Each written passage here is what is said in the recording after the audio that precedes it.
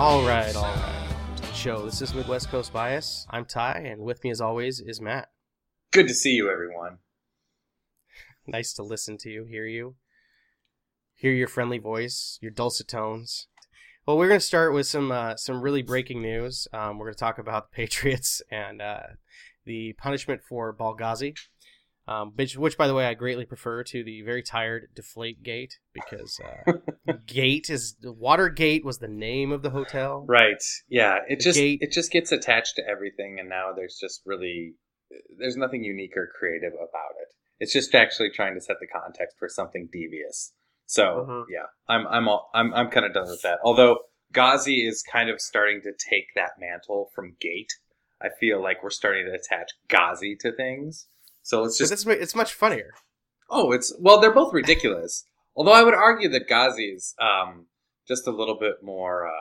I don't know. It's more of a sensitive subject, right? Sure. Lives were lost. That's yeah. Okay, fair enough. I was gonna say that's what makes it funnier, but not then you put the black hammer on my head. Sorry, I didn't mean to jump right in front of your. That's all right. Too soon. Yeah, that's a forever too soon type of thing, which is also a blog I want to start about things you just can't talk about, but it'll be a place where I get to talk about them. All right, I like it. Forever too soon. So yeah, I don't have a ton to say about it because whatever. All right, who cares? But I do have one thing that I wanted to mention, and the fact that, to me, to my way of thinking, there's a very simple statement that Tom Brady can make right off the bat when the report comes out that sort of clears him without him, being an outright liar. And all he has to say is, yeah, I prefer a flatter ball, and I always tell the guys to get it as flat as they legally can manage. Or as flat as... He doesn't even have to say legally. He could just say, always tell the guys to get the ball as flat as they're allowed. Yeah. Or whatever. And that's it. Yeah. Say nothing else. Yeah. Yeah, because the rest puts it on those poor, I don't want to say unwitting, but those poor guys who actually did the dirty work, right? If that's what we're going to decide that really happened here, it's that those guys were guilty of it. But, I mean, you can take a step back and realize that Tom knows what PSI he prefers and probably was very prescriptive about that. But you make a good point. If you just kind of admit to it, but without going into the specifics. Right. And that's it. Put it to bed. Serve your suspension and let's move on. This goes back to something I said about A-Rod years ago when he was going through when he lied to Katie Couric.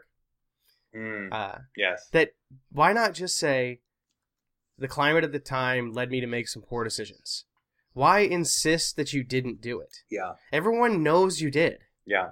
I don't know what, it's almost like they don't realize that they're sacrificing face by doing that. In their mind, they think they're saving face by not owning up to it. I just want to know what percentage of people who buy the line of PR bullshit that comes out of an organization like the Patriots when they're like, oh, this is ambiguous language, or like the guy said, oh, the guy that called himself the Deflator was trying to lose weight. It's like, I mean, hit me in the fucking forehead with a tack hammer because you must think that I can't, my brain doesn't function and needs some kind of jump start. What was his excuse about wanting to lose weight? I think I saw the headline, but didn't even bother following it down the click hole. Well, it wasn't his excuse. I'm going to probably misstate who specifically released a statement, but somebody from the Patriots, the team side, maybe their attorney or their PR person or what have you, I don't remember, said that the guy who called himself the Deflator in those text messages. Oh, let's step back. So did you read the text messages at all? No, I did not. Okay, so I'm not going to go over all of them. I'm sad that you didn't read them because there's comedy gold in the text messages because these two dudes that are texting back and forth fucking hate Tom Brady. And it's very clear. Yes. It's really funny. And the one, the guy talks about, Tom bitching about the balls and blah, blah, blah, blah. And he's like, I'm going to make the next one a fucking balloon. He says, yeah. He uses the phrase, he's like, the one guy was asking him about, how he was feeling about it. I'll tell you, he's like, fucking watermelon's coming. And fucking watermelon's coming is a phrase that I want to somehow work into my regular, it's so. Yeah, I'm trying to think of, what's the perfect context for that, or the most unexpected context for that? I don't know. I mean, maybe it's just something simple as that you're at a nice summer family cookout and somebody's bringing the fruit out. I was thinking the same thing. I mean, that's a good place to start. Yeah. But as a metaphor for something else, I don't know. Yeah. That's awesome.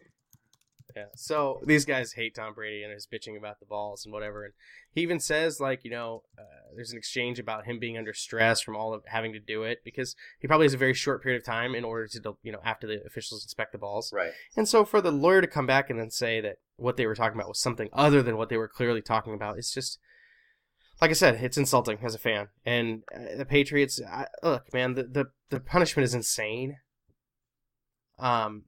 But we clearly, it's very obvious that Goodell doesn't know what he's doing, so I don't know if anyone is surprised. Yeah, Goodell's not going to, it doesn't feel like Goodell's going to get anything right. And it's like, at what point do you start basically putting down a rule book and starting to weigh these things against each other? Because everything seems so arbitrary. It's just like, oh, I'm feeling like this is, 5 games. I'm feeling like that is 8 games. There's just no rhyme or reason to what he's doing. Well, he just needs to, if he's going to adjudicate, he needs to write his opinions, like the Supreme Court, so that there's a body of work that he can then lean on. Yeah. So that he's not trying to make it up every time on the fly. Yeah, and you're right. That's exactly what he's doing. Yeah. If he's gonna do the work of a judiciary body, then he needs to do the work of a judiciary body. He can't half-ass it. Yeah.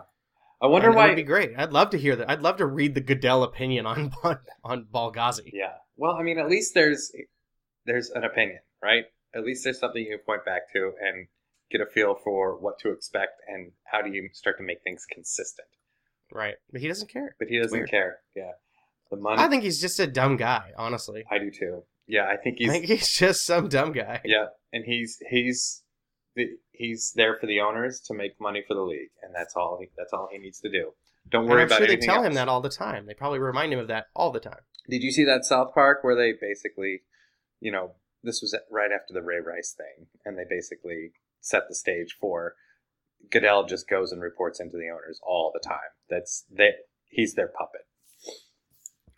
The only one I saw NFL related on South Park, was it the Redskins one? Is that what you're talking about? No, this was Ray Rice related.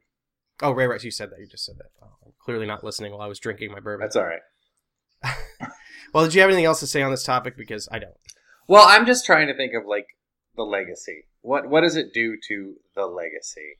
Unfortunately, it tarnishes it forever. Yeah, I think it's too big to ignore.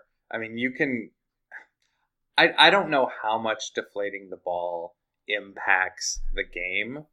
I mean, I can guess that it's easier to catch and easier to throw, and that's a big part of what Tom Brady is in the business of doing.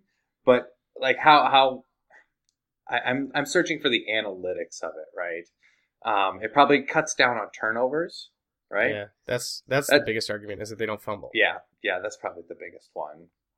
Yeah, and if you look at their turnover rate, probably over the course of the last 5 or 6 years, it's probably going to be something that jumps out to you. I would say it's actually a little bit harder to catch a deflated ball because it has more elasticity when it hits your hands. And maybe that sounds counterintuitive, but it sort of, if it compresses too much, it feels like it's hard to hold on to. But I know that sounds counterintuitive, but I can't explain it. Yeah. Also, but an overinflated ball is also a problem. Yeah. I'm trying to think of which I would rather have. I guess it depends on.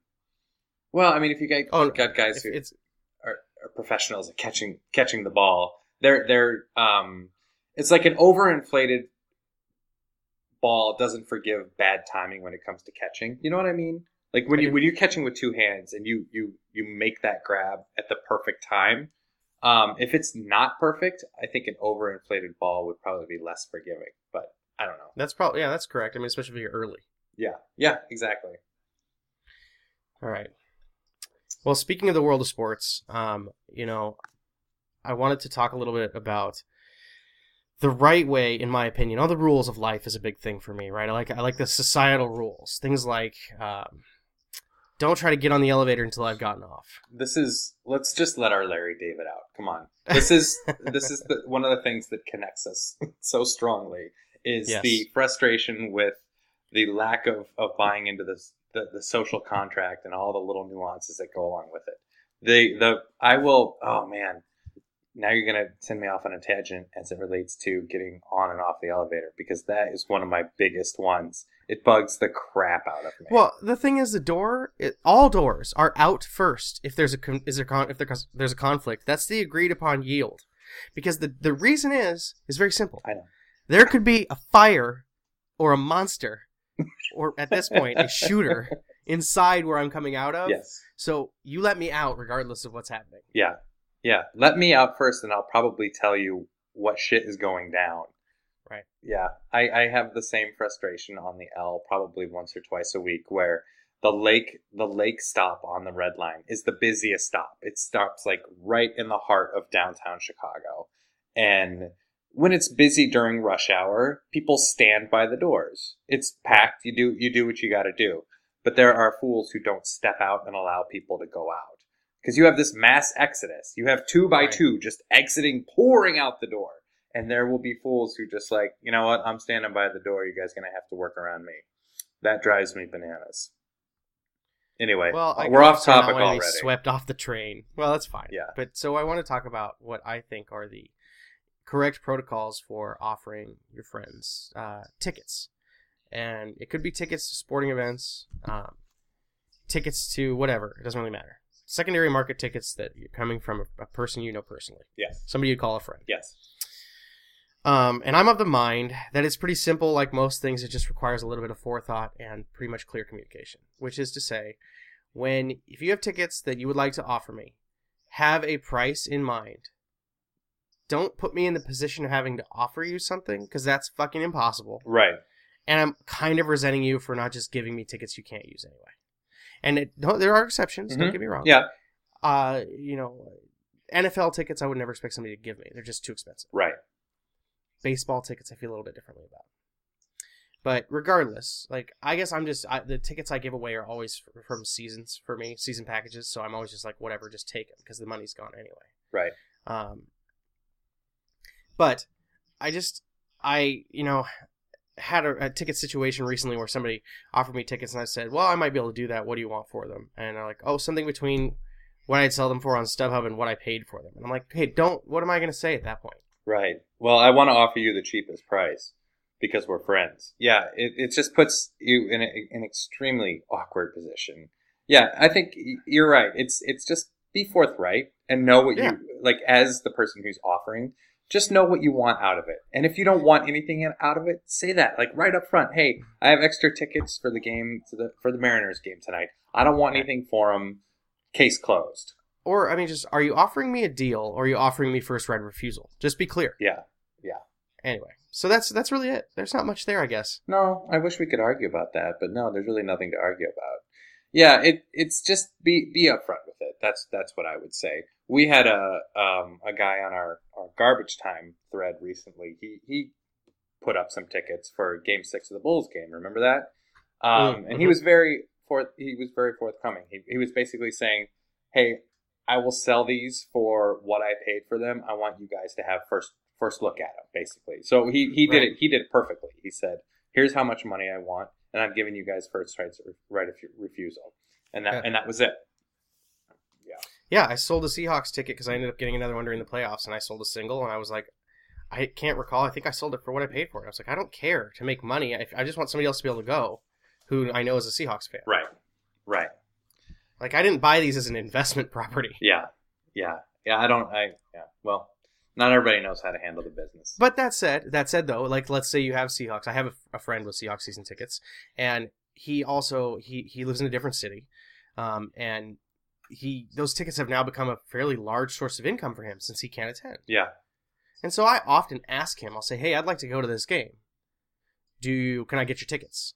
Yeah. And I always say, what do you want for them? And he's always the guy's like, I don't like to make money off friends. So, here's the price. It's always very reasonable. Yeah.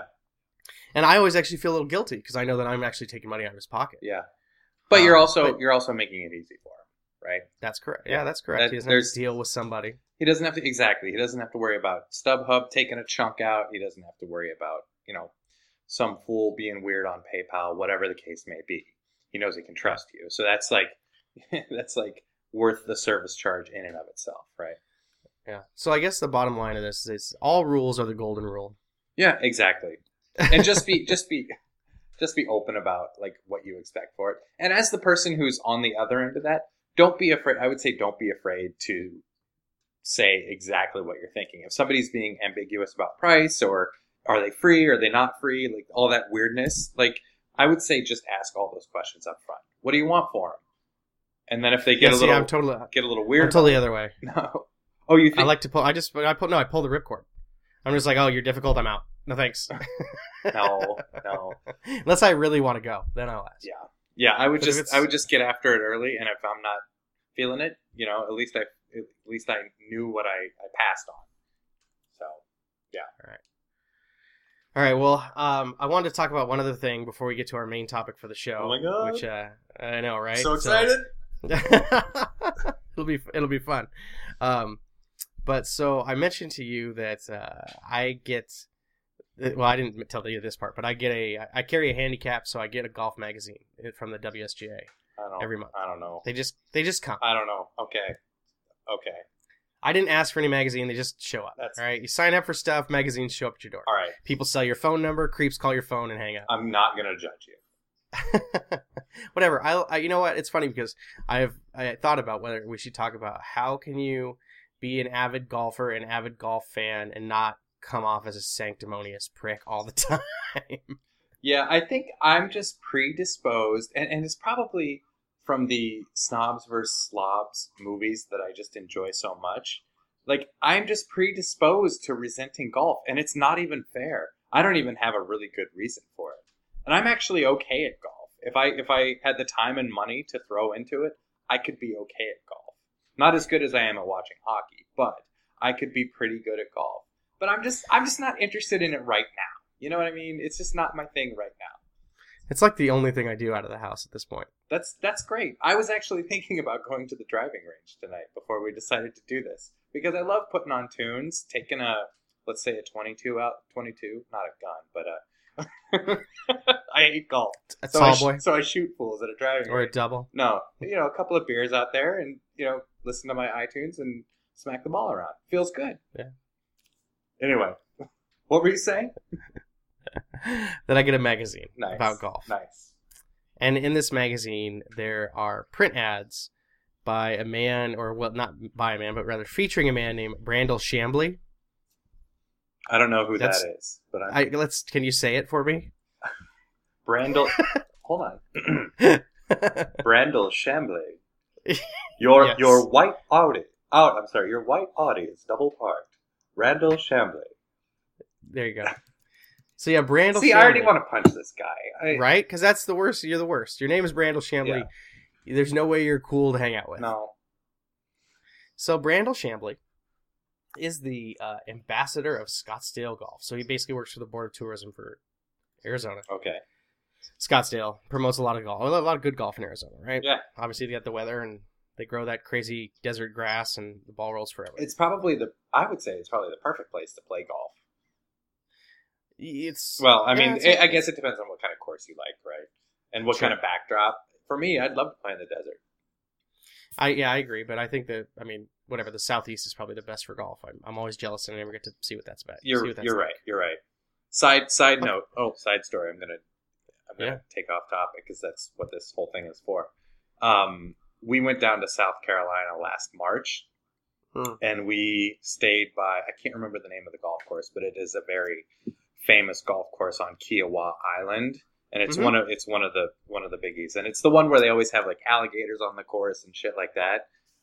It was epic. It was unbelievably beautiful, and it was a great place to stay. I would highly recommend that you and your family go down there and do that someday, because when the time of year we went, it was affordable. We also drove because we're lunatics, but that wouldn't be something you could do. But anyway, like, it was just an unbelievable spot to spend time outside of someone who doesn't play golf. That's good to know, because Kiowa Island's been on the list for a while, both as I think South Carolina's a really underrated family vacation destination. Yeah, totally. We had a great time in Charleston. Everything about the experience was really, really good. And if I were a golfer, I'm sure I would be like, honey, let's go again next year.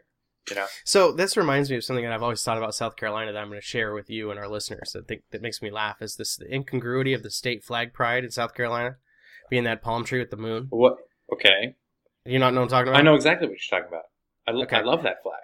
And the fact that there's also a lot of stars and bars, and that the palm the palm tree and the moon is just very it feels Arabian. It feels like something you would see. I mean, I think that there are definitely Arab countries with a palm tree and a moon on their flag. Yeah. Definitely a moon. I don't know about a palm tree though. Palm tree seems a little what's the word I'm looking for? Maybe relaxed for those nations. That always reminds me of Black Hawk Down when they're talking about the beach in Somalia. Never saw it. Sorry. I know. What?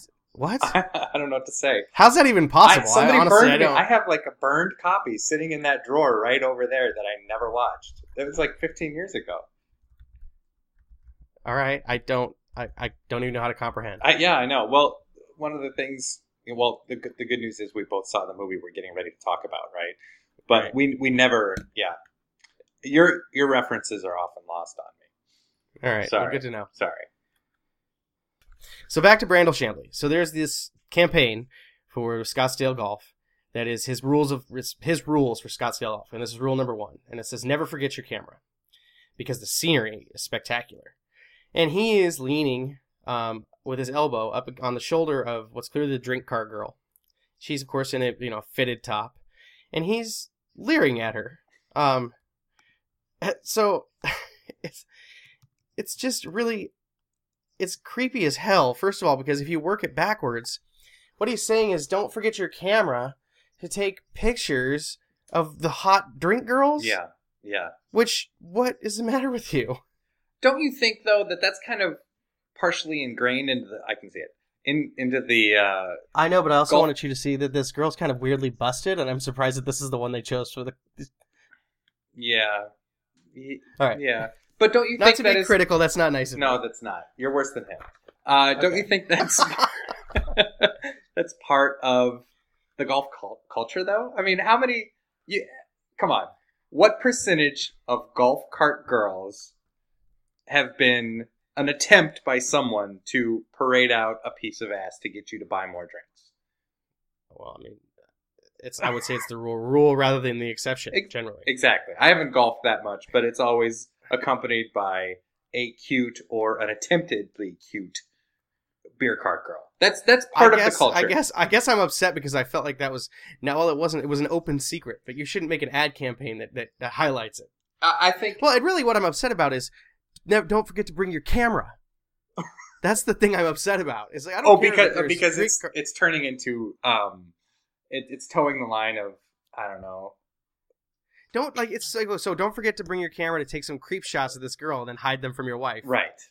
I guess that's what I'm getting at. That's the problem. Yes, that's where it goes too far. I'm right there with you. I feel like every other part of it is totally allowable in this publication that is focused on a group of dudes. Let's just be straight about it. It's a bunch of dudes who understand and maybe to some degree appreciate that aspect of the golf culture. But they went just one step too far in basically saying, take pictures of this girl, perv.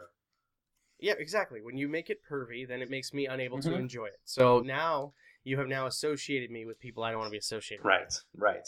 So this is what I get upset about in life. It's like, hey, I like this thing. Don't make it weird for me. Yeah, it just reflected poorly on you through no action of your own. Right. Yeah, I hate that. And the thing is, that's what I don't like about the golf culture. That's what I said about it's hard to not feel like some kind of sanctimonious asshole. Yeah. And I know that's what you talked about the movie dynamics and stuff, but I just like the sport. I just like to play the sport.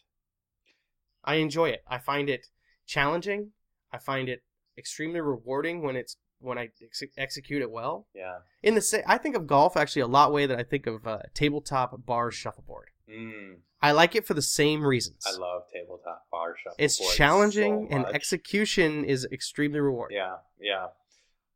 This is probably a topic for a future podcast, but I'd like to dig down further into whether or not golf is a sport.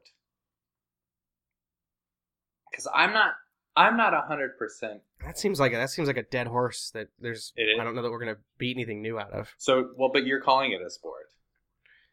Do you think it's a sport? I play a lot of golf, and I'll tell you that the fitter I am, the better I feel when I'm playing. Okay, but you're not fitter because you're playing golf. It's not exercise. Mm-hmm. So if you want to say all sports are exercise, I actually think golf is the one thing that is a game that is also a sport. Yeah. Because it requires a tremendous amount of coordination. Yeah. And you would never say that hitting a baseball isn't sport. Right. And you can be a fat guy and hit a baseball. Yeah. So, but you're generally better at it also if you're fit in a certain way. Yeah. Yeah. So to me, I as I've gotten older, I guess the criteria for the sport has been, for me, does it require fitness? So like, yeah, darts is not a sport. Not a sport. Pool, not a sport. Nope. No. So all that other stuff, it's sports tangential stuff they show on ESPN. Yeah. So, yeah. So, I mean, maybe we don't need to do a podcast on it because I'm pretty sure I just solved the fucker. Yeah, I'm still not sold. You made the argument that you're better at it when you're more fit. Yeah. But it doesn't work the other way. You don't get, well, let me say this properly, articulate it properly. You don't get fitter by playing more of it. No, but that's the definition of exercise, not sport. Well, don't you feel like, and you made the point about the baseball players, but at least they have to run around the bases. That's why I don't like the DH. Well, in professional golf, you have to walk. Yeah. I walk when I play almost always. I very rarely ride a cart. That's good. All right, let's not beat this dead horse. All right. Now, let's move on to the main event. Yes. All right, so for some reason, through some confluence of magical circumstance... This is probably never going to happen again, by the way. The fact that this happened. So, I think we've talked about it before, but you and I both have 2 small children.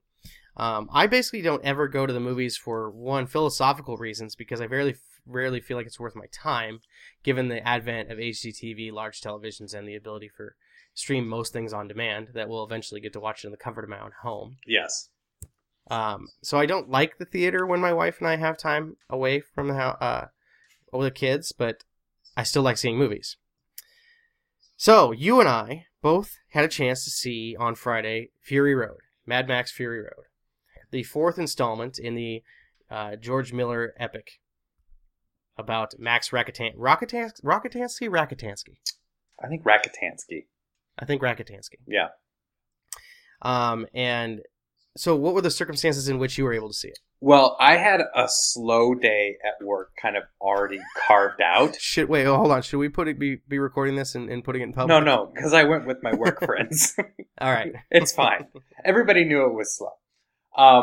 And I had one meeting that was supposed to be at like 2:00 in the afternoon on Friday, and around 8:30, 8:45 that morning, it got canceled.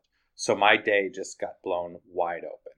And there was one other guy that I'd been talking to in the office about this movie, and he happened to be on the same meeting and had basically the same schedule ahead of him. So we decided, let's walk down Michigan Avenue, like 5 minutes away, and go catch this movie. Let's just do it. Let's not tell anybody about it. Let's not try and make up an excuse. Let's just go. It also worked out that the boss had an extended lunch with the client, basically in the time frame that we were going to be at the movie. So everything lined up, and it was just like, let's just go, be unapologetic about it.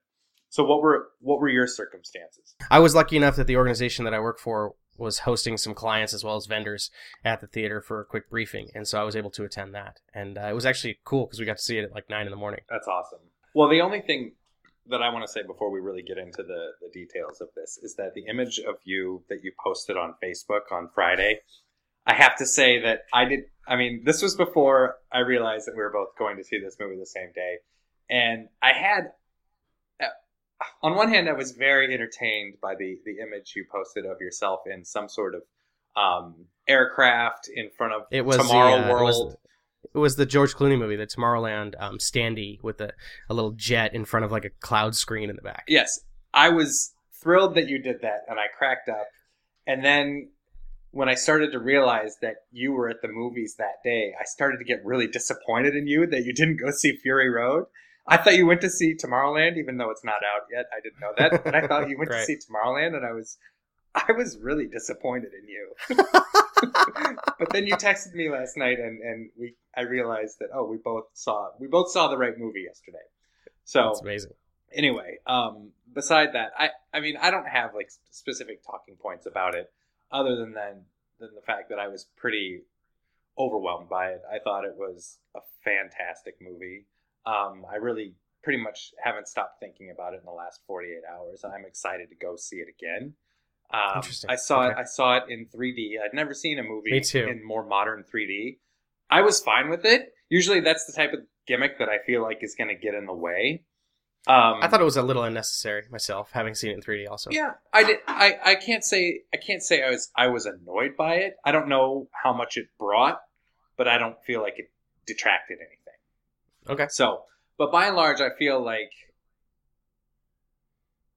based on my love of the movie The Road Warrior, this was a wonderful, kind of second take. I don't even want to call it second take, but it really had all the hallmarks of what made that movie great for me, and I was absolutely over the moon about it. I like I said, it might be a movie that I buy. Okay. Yeah. So I feel I guess I'm as satisfied with my theater going experience as far as like the quality of the film and just everything to do with the movie itself, except for the fact I don't feel the same way. I don't care to see it again. I don't know why. Yeah. I really enjoyed it. I thought it was visually stunning. The plot was great, and as far as like, so for some context, have you seen all three previous Mad Max movies? Yeah, I've seen them all. Okay, me too. And I've even seen the weird one, right? The first one. Yeah, the first one is almost nonsensical and really. Well, I feel like it's absolutely 100% necessary that movie exists because for sure. It's pre-apocalypse and it basically sets up Max's, it's the cops versus gangs thing. Well, and it's Max's headspace. It's basically why Max ends up thinking and acting and feeling the way he does, right? Right. So yeah, I watched that movie at a very strange time, at a very strange age. I feel like when I watched it, I was too young to watch it. I was probably like 10 or 11, and I shouldn't have been watching that movie. And it stuck with me in a really, really weird way. Not only is that movie just super raw in the way that it's shot, but it's also super raw in the way that things are executed in that movie, just from a plot and a thematic sense, that it just left a really weird feeling inside of me as a kid that's kind of stuck with me all the way to my old age.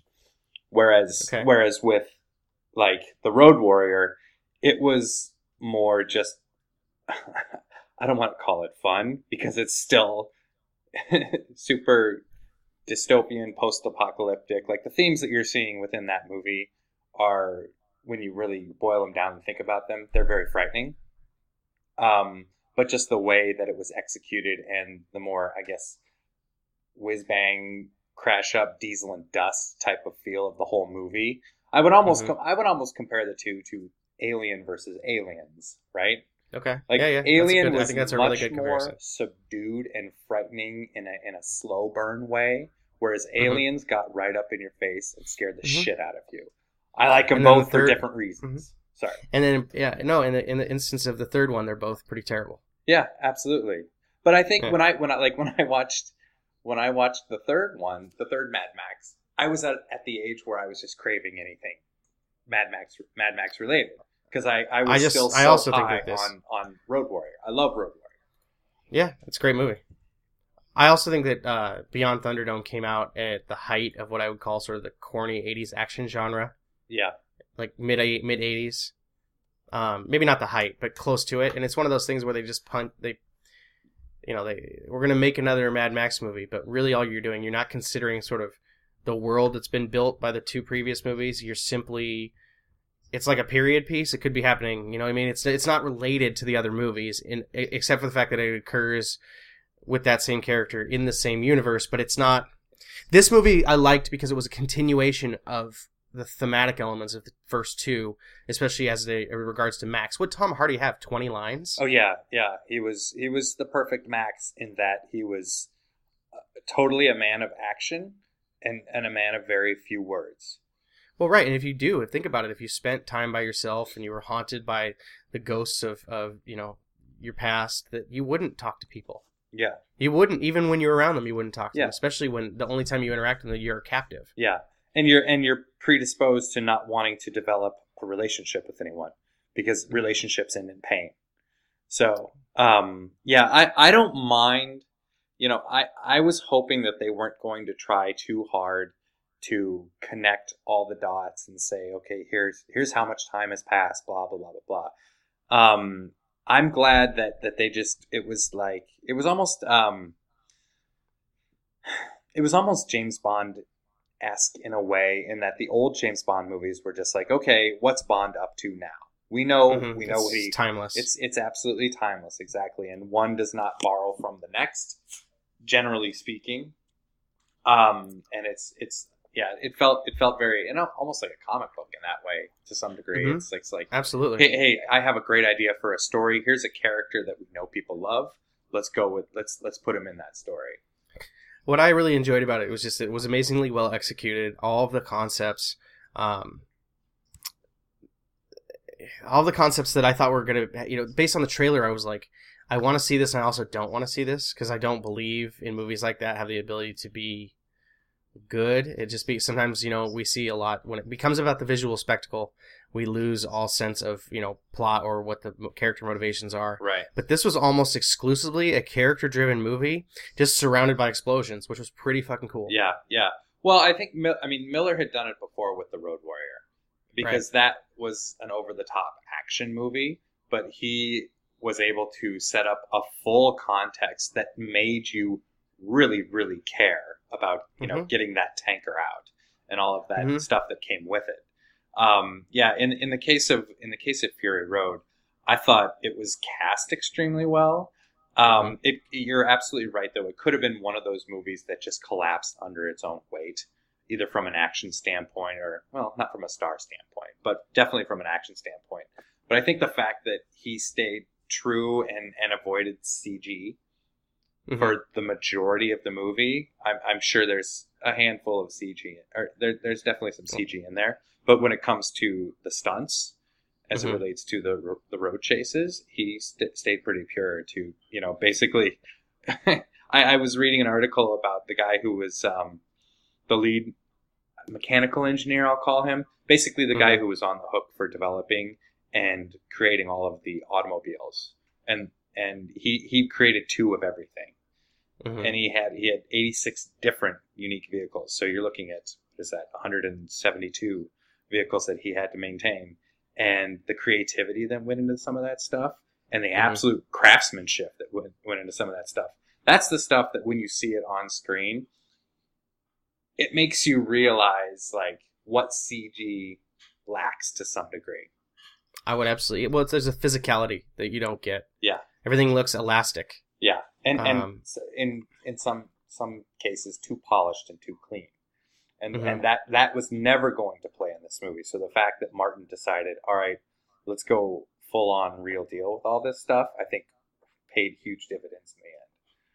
Absolutely, I think that there was actually, I never think this in movies for the most part, but in this movie more than once I was like, I would have no idea how to even consider how to film this. What I'm being shown right now, I would never understand how you'd be able to produce this without the heavy aid of computers. Yeah.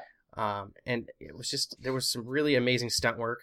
The movie flowed extremely well for a 2-hour movie. I was never bored, although there were a couple of times where it did start to feel a little repetitive. But what else are you going to do, right? You have a limited scope of how people can interact. Yeah. And again, not in a bad way. I'm not dissatisfied. I guess it's just that I don't know what. Again, remember I told you afterwards, I was like, I really like that, but I'm not as in love with it as I want it to be, as you seem to be, or as you described to me early on that you couldn't wait to see it again and all that. And I can't put my finger on what was missing for me. Yeah. Because I loved everything about it. I can't think of a way you could make it better. So even when I sit here and try to articulate the fact that I didn't, there's something missing for me, or that it seemed like there were certain parts about it that, I can't even begin to articulate. Well, I mean, don't put it on yourself to try and articulate it, because it doesn't. You don't have to want to see it again for it to be a good movie. You know what I mean? Some movies can just have taken place. You enjoyed it. You know it was awesome, and that's it. You know you're not going to get anything more about it, or I'm sorry, you're not going to get anything more out of it. And that makes me think, like, what more do I think I'm going to get out of it? I couldn't say. I'm sure there's nothing I missed. You know, it was all pretty much in your face. It's not like there were any subtleties or lines that really, you know, would influence things for me. But I think it's just one of those movies that I could absolutely just go back to and just enjoy again and again. Yeah, and I guess to circle back to the point I was making earlier on too, was that having seen the trailer, I was like, okay, so that guy is playing a guitar, and the guitar is a flamethrower. Like, what purpose could that possibly serve? And then in the movie, it made perfect sense. I had no issues with it whatsoever. Yeah. And I don't want to get into it too detailed. You know, spoiler alert, right? Yeah. I don't want to. No, I don't think you've ruined it for anyone. Yeah. No, but in the context of the movie, I didn't even feel like it needed to be questioned. It was like, okay, yeah, sure. Yeah, it makes total sense. Yeah, I'm right there with you. When I first saw it, I was in the trailer. I think it made me drool. I'm like, oh, this is crazy, over the top, wildness. Yeah. Oh my god. Where did that come from? Why would you want that? And they paid it off really, really well in the movie. Yeah. Yeah. So, I was pretty over the top with it. I don't know. You know, I made mention earlier about that might be a movie I buy. I don't know if it'd be good to buy, but I think I would like to see it in the theater a couple more times because it demands that sort of forum. You know, definitely. It'll be great, like, if you had a robust home theater situation. Oh, absolutely. Absolutely. Yeah. What else? Oh, I do want to... You said the casting. Oh, sorry. Go ahead. Oh, well, I was gonna bring up one more point about this article that I started to read on Friday. Then I started rolling my eyes and couldn't go on with it. But there are bloggers... There's some blogger from some men's group out there who said that that the movie felt like feminist propaganda to him. And for those listening, Ty just gave a deep, disappointed eye roll. Because I don't, as I read that article right before I went in and saw the movie. So to some degree it was top of mind and it felt like such a stretch. I mean, I could see moments where, you know, there were a handful of things in there that you could extrapolate to the nth degree and maybe turn that into an argument for feminist propaganda, but it felt pretty absurd. And I think also this guy was reacting to the fact that Charlize Theron has all the lines, but we just covered that. You know, there's a reason Max doesn't have. There's all the lines. Right? He shouldn't be talking. There's no reason for him to be talking. It made all the sense in the world. As a matter of fact, every time he would say something, I'd be like, "Oh, he said something." Yeah, it worked really well as a plot device, frankly. Yeah. All right, so let me guess. Let me guess at this jackass's points. That all the men are either portrayed as like bloodthirsty lunatics or complete followers with no minds of their own, and that only the women are able to see reality for what it is. Does that come up in the article? I'm pulling it up now, but you're on the right track. That's ridiculous. This guy was also reacting. I finally have the article up to the fact that George Miller asked Eve Ensler, who wrote the vagina monologues, to consult with the 5 actresses who play the sex slaves in the film. It's just like this guy was just searching for something. God forbid you get a woman to consult with you on your characters that are women. I don't know what to say about this guy. I wish we weren't talking about him. I wish I hadn't brought him up because he's an idiot. The other thing about this article, which I read on CNN. Shocker! Exactly. They position this guy as a well-known men's rights activist. Oh, okay. So he's a self-identified douchebag, right? But allow. Well, it's important to know. It's important to know that hold on. I'm a douche. A well-known men's rights activist blogger, and then later they mention his name and they say author Aaron Clary, and I'm like, wait a second, is he a blogger or an author? Because if you're calling this blogger an author, that's like calling me, I don't know, a late night DJ because I do a podcast. It's not the same. Maybe he wrote some shithead book. I don't know. He's a blogger. All right. Anyway. Well, that guy sucks. Yeah, that guy sucks. I don't know what he's trying to do. And first of all, he needs to understand that in a post-apocalyptic society, a childbearing woman would be a thing that would be very important to society in general. Yeah. Yeah. Like the context of in the context of the movie, I never felt like the plot was a stretch. No, not at all. And that was the other thing, is when you look at the plot of the movie, it was pretty simple. And it was pretty straightforward. And it let the action and the characters really, it pushed them to the forefront. And you can have a simple plot and that's not a disparaging thing. Sometimes a simple plot is great. There was almost zero exposition in the movie. Yeah.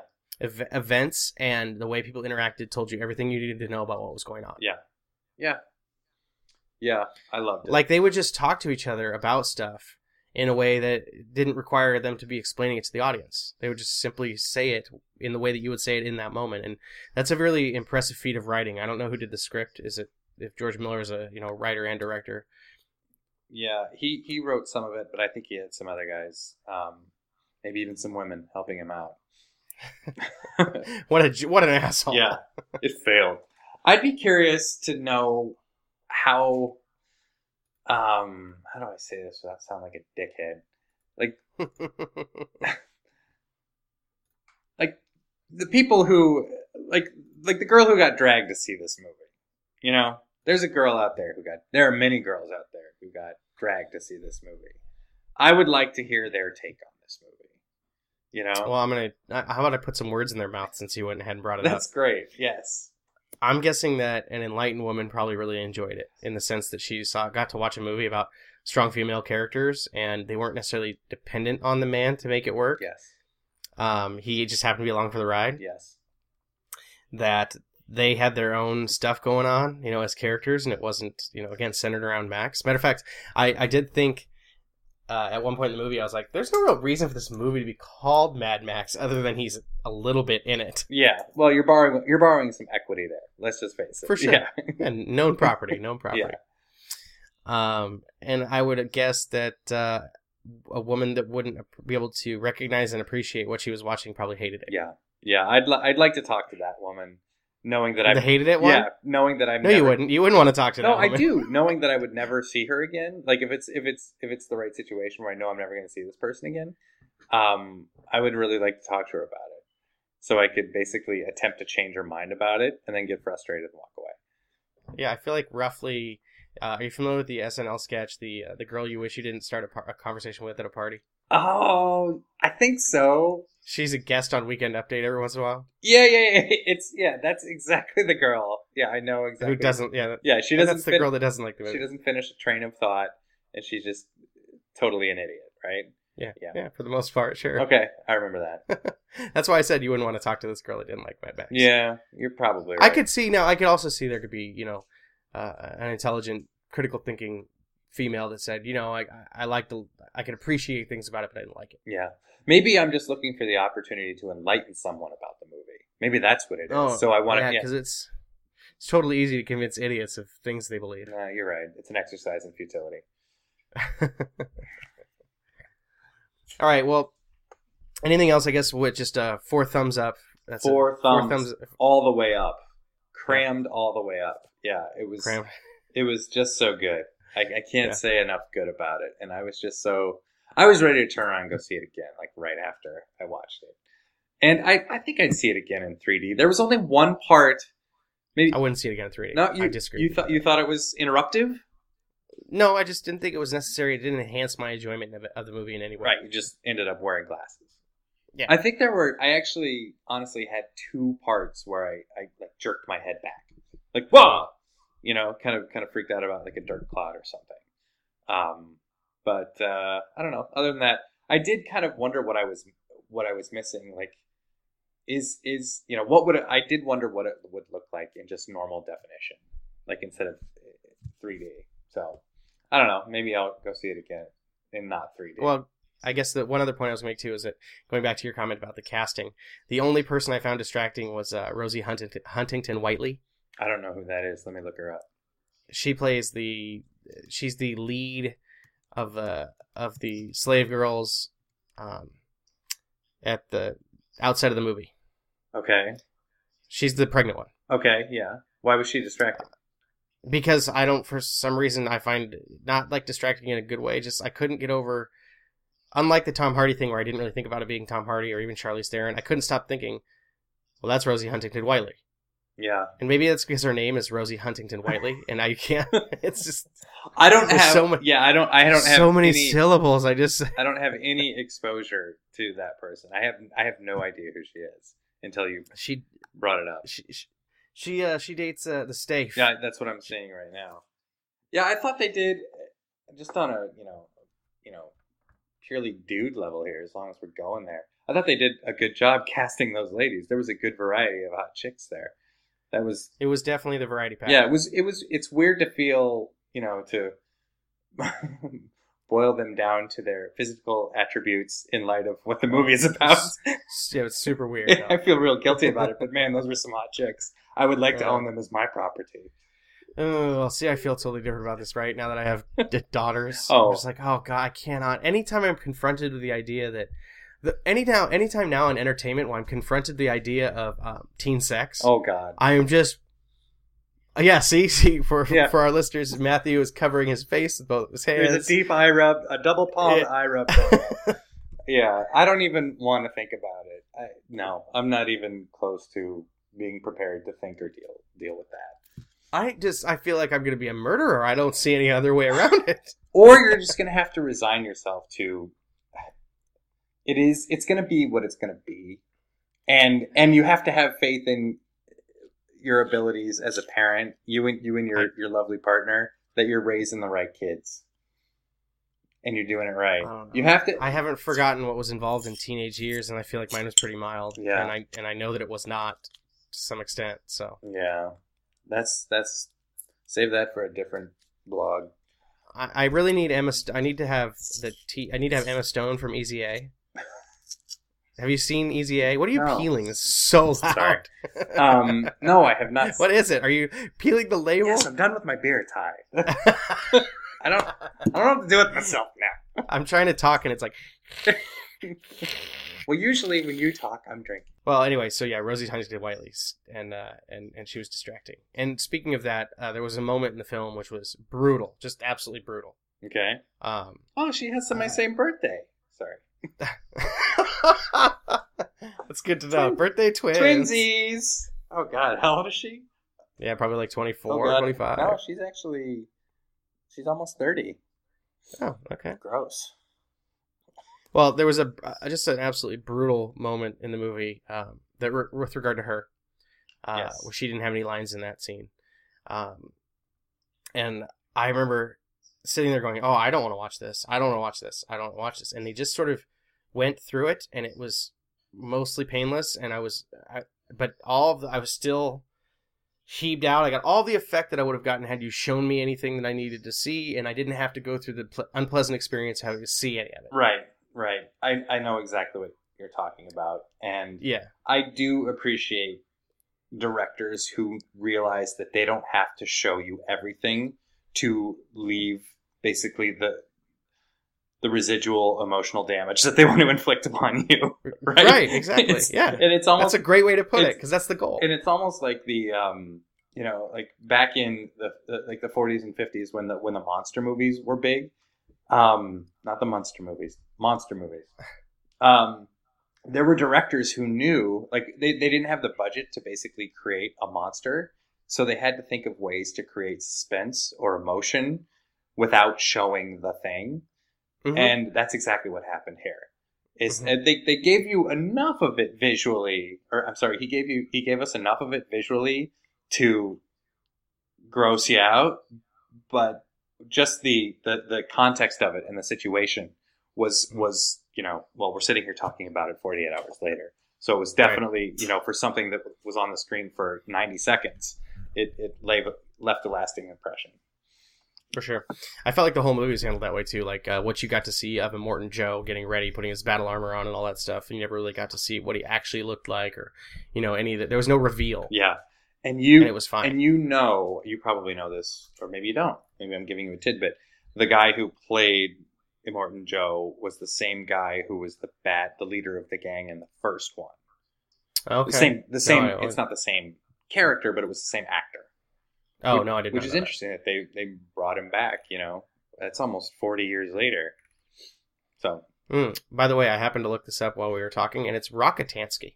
Oh, okay. Well, it just seemed too perfect for it to be. Rock, yeah. Oh, you're talking about, so you're saying that, okay, Immortan Joe was the same guy that played the toe cutter in the first movie, is what you're saying. Is that what is, I don't remember the bad guy's name. Yeah, the toe cutter. Yes, yeah. It's the same actor. Mm-hmm. Cool. Well, it was a great experience. Like I said, 4 thumbs up. You should go see it if you haven't. 3D or not, you're not going to miss anything that way. Anything else we should convey about it? I thought it held up. If you're a fan of the series, you're going to be a fan of this movie. And if you're a fan of action movies in general, you should like it. If you're a men's rights activist, you probably will not like it, or you'll like it and then have weird conflicted feelings about it. Right. But you should probably just... if you're a men's rights activist, you should see it and be enlightened. And you should probably just shut up, because whatever you're saying on a general day-to-day basis is probably just a bunch of bullshit. When in doubt, just shut it down. How do you think? Stop talking. So how do you think this is going to perform over the course of the summer? Like, I mean, as far as box office draw, do you feel like this is the type of movie that's? I mean, it is R. It's rated R. Yeah. I don't know what Age of Ultron is rated. Did you see that? I think all Marvel movies are PG-13, okay. or I have not seen the newest Avengers. Okay, movie, so that kind of intended to, never got around to it. So that puts it on that gives it kind of got to scale it different. But I wonder how it's going to do, like, in the grand scheme of box office draw, because I was looking it up. It cost $150 million to make this movie. Wow, yeah. But I'm sure that. Do you think they made that back first weekend? I think they're going to get close, yeah. I do too. And I think this movie's going to translate well to the international market, and that's really the key, is that to be able to make a piece of art that's also going to make money internationally. Yeah. That's the trick in Hollywood these days, because that's why the superhero movies do so well, because they blow up. Or like Fast and the Furious, it has insane gate both domestically and internationally, and so that's what the studios are worried about now, is that Chinese dollar, man. Yeah. I think this one's going to perform extremely well. Yeah. It feels it. Well, it has international roots, right? I mean, it came from that, and I feel like it still echoes kind of those roots in its execution. It doesn't feel glamorous or Americanized. I don't feel. Mm-hmm. It'd be like let's pretend that the only Predator movie there ever was the one with Arnold. Easy. Okay. And right? Yes. And then let's pretend a Predator movie came out this year that was awesome. It would do really well, even though the enthusiasm for the characters had cooled. Yeah. As long as it was well done. So I think it'll do well. I guess people were a lot more excited about it than I expected them to be. That's for sure. About Fury Road? Mm-hmm. Yeah. I was surprised to see how well it was basically being talked about before it even came out. But I remember, this has been on my calendar for probably more than a year. So it couldn't get here fast enough for me. Well, thanks everybody for joining us tonight, listening to the show. Hope you enjoyed it. You can reach out to us on Twitter, MWCB Show, or you can email us at midwestcoastbias@gmail.com. Tell your friends, but send us some topics. You can always call in too. There's a secret number, so if you can find the secret number, you can call in and leave your intro. We'll use your voice at the top of the show. So good luck finding the secret number. We'll drop hints every week, right? Right. All right. Other than that, we'll see you in a couple of weeks. Good night.